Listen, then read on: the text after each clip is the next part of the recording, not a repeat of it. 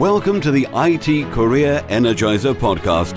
For anyone who wants to build and grow a career in IT, develop and improve your strengths and skills, be inspired and motivated by the successes of others, manage your career progression, and achieve your IT career goals. And now, your host, Phil Burgess. Welcome to episode 51 of the IT Career Energizer, a weekly podcast where I chat with inspiring IT professionals, consultants, and experts from around the world. To find out more about the podcast, visit itcareerenergizer.com. And remember to subscribe to get new episodes automatically downloaded to your device. And now let's chat with today's featured guest, David McGimsey. David is UK-born and Australian-raised.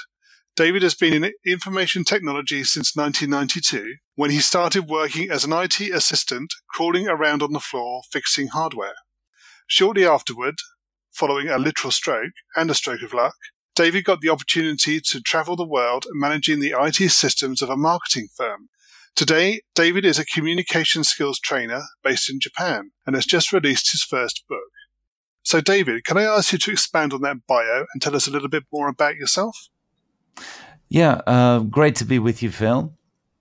To expand on that a little bit, I started working as an IT assistant when I was 17 years old, and that's a very young age. I decided to kind of quit school a lot earlier than most would have at the time, back in 1992.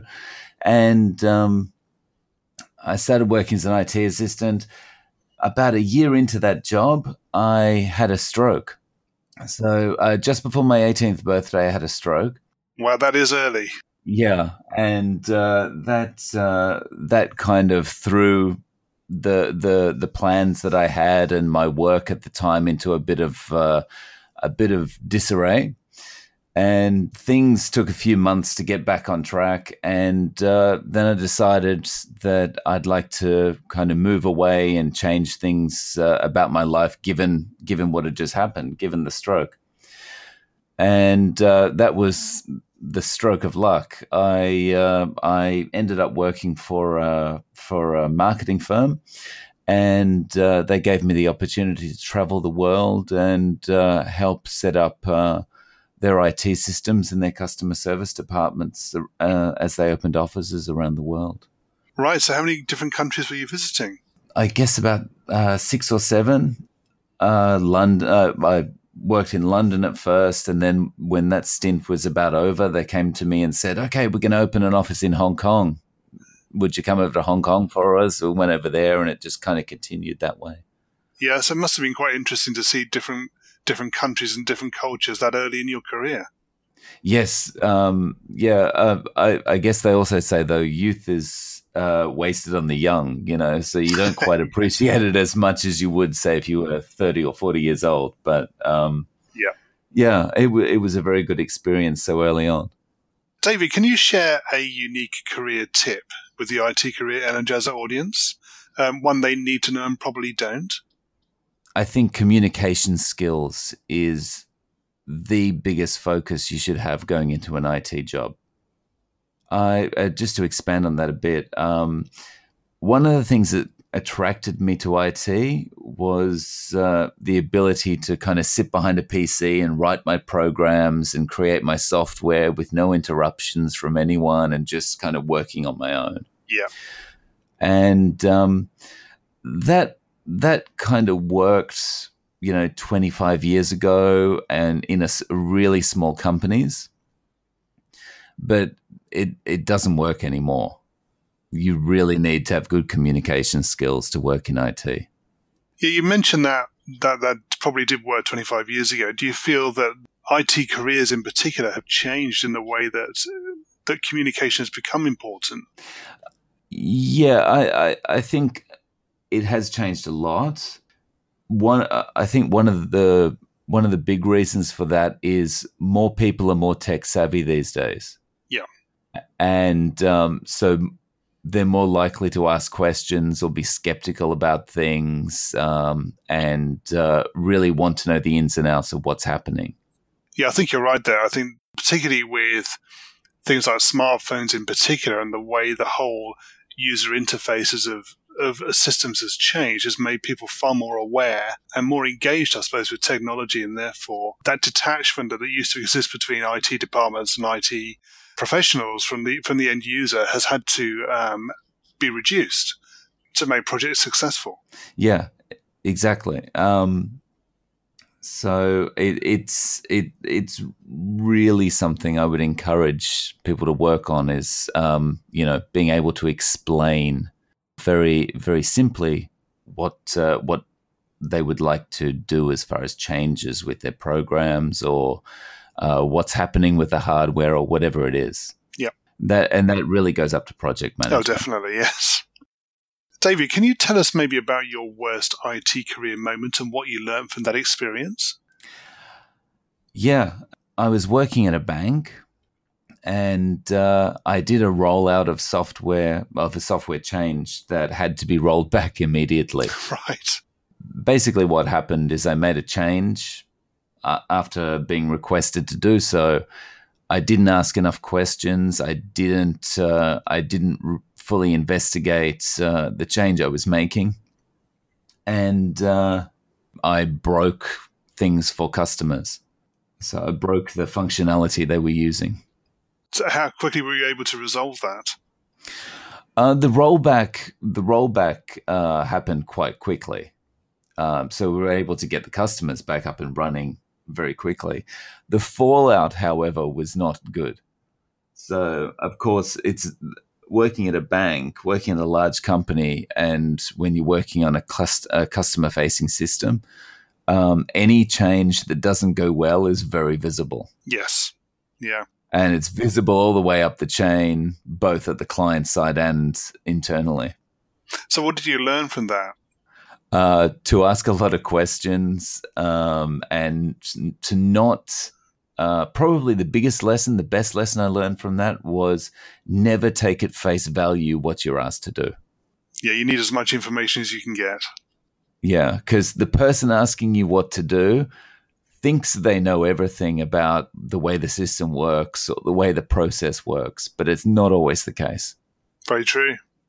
Can you maybe take us now to your IT career highlights or greatest success and tell us about that? Actually, still working for the bank. It was the ability to work remotely for the bank. One of the great things about IT.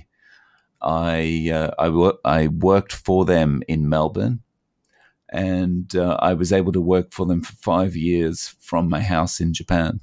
Yeah, that's quite useful to be able to do that, definitely. When did that come about? So I worked for them from, I guess, 2000 to 2006 in Melbourne. And around that time, I decided I wanted to move to Japan and try living in Japan. So I handed in my notice at the bank. And they said, look, if you're going to Japan, why don't you continue to work for us? And we'll see how things go. And that worked out really well. And I was able to work for them basically from my living room for 5 years. Wow. I mean, I suppose that's the difference in how technology advanced over that sort of period from the 90s into the 2000s, that things like remote working became possibilities. Exactly. And I mean, when you think about it was up until about 2011, and things have changed significantly since then that it would make it even easier to work remotely now. Yeah, agreed. Like just internet speed alone, Definitely, yes. So, David, what excites you about the future of the IT industry and careers in IT? I think it's the ability for IT professionals to have more influence within the organizations they work in.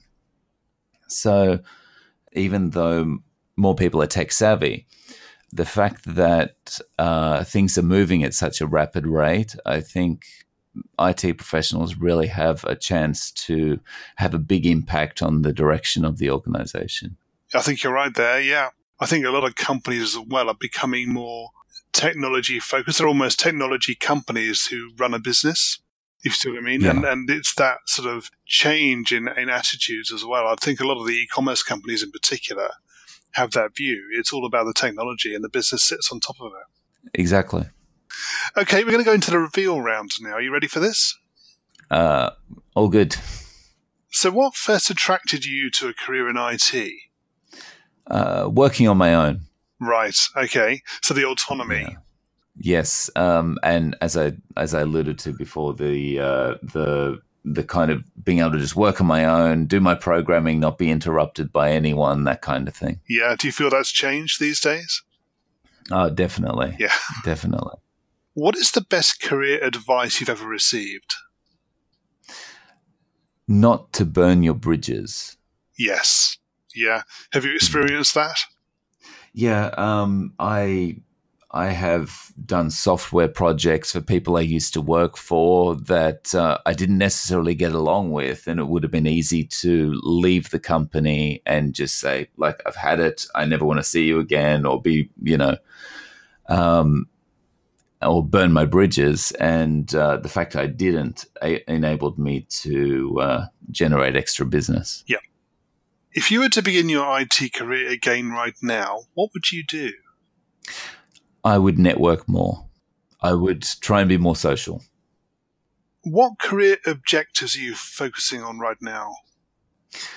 Right now, helping other people to communicate. Right now, I train people how to do better presentations. And what's the number one non-technical skill that has helped you in your career so far? Emotional intelligence. Right. It's quite a popular subject at the moment, isn't it? I see a lot about it, particularly on social media platforms such as LinkedIn. Yeah. I think one part of EQ, emotional intelligence, that's really important for IT professionals is empathy. Yes. When you can empathize with the person you're making a change for or that you're working with, you're in a better position to elicit the right answers to the right questions. Can you share maybe a parting piece of career advice with the IT Career Energizer audience? Yeah. Don't rely on education alone. Get as much experience as you can for the kind of job that you want to do, and try and build a portfolio for yourself. Yeah. Do you have any sort of tips or advice on how to go about doing that? Yeah, I would, like if you're interested in programming, I would say, start doing small projects just on your own, building some software that maybe you've seen and you want to copy, or do something for a local business or something like that. Because when you go to a job interview, if you get in a job interview and the interviewer has a choice between two people with the same education, they're going to look more favorably at the person who can say, I've got experience doing these things, even though it wasn't in a paid job. No, very true.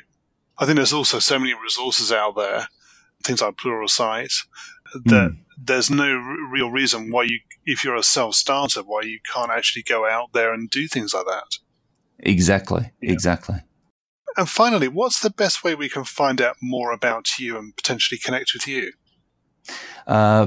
You can visit me at my blog at presentationblogger.com. Okay. David, thank you so much for joining me on the IT Career Energizer podcast today. It's been great chatting with you. Thanks very much for your time, Phil. My thanks to David for being my guest on today's show.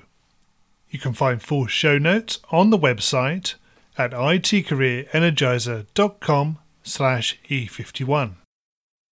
In the next episode, I'll be talking with Jeff Patton, who is an independent consultant and author of the book User Story Mapping. You can get this and other future episodes automatically downloaded and available to play by simply subscribing to the podcast in iTunes, Stitcher, or whichever streaming service you're using to listen.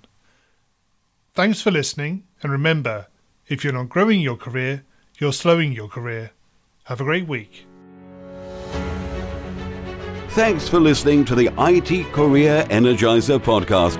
To find out more about building a successful career in IT, visit itcareerenergizer.com.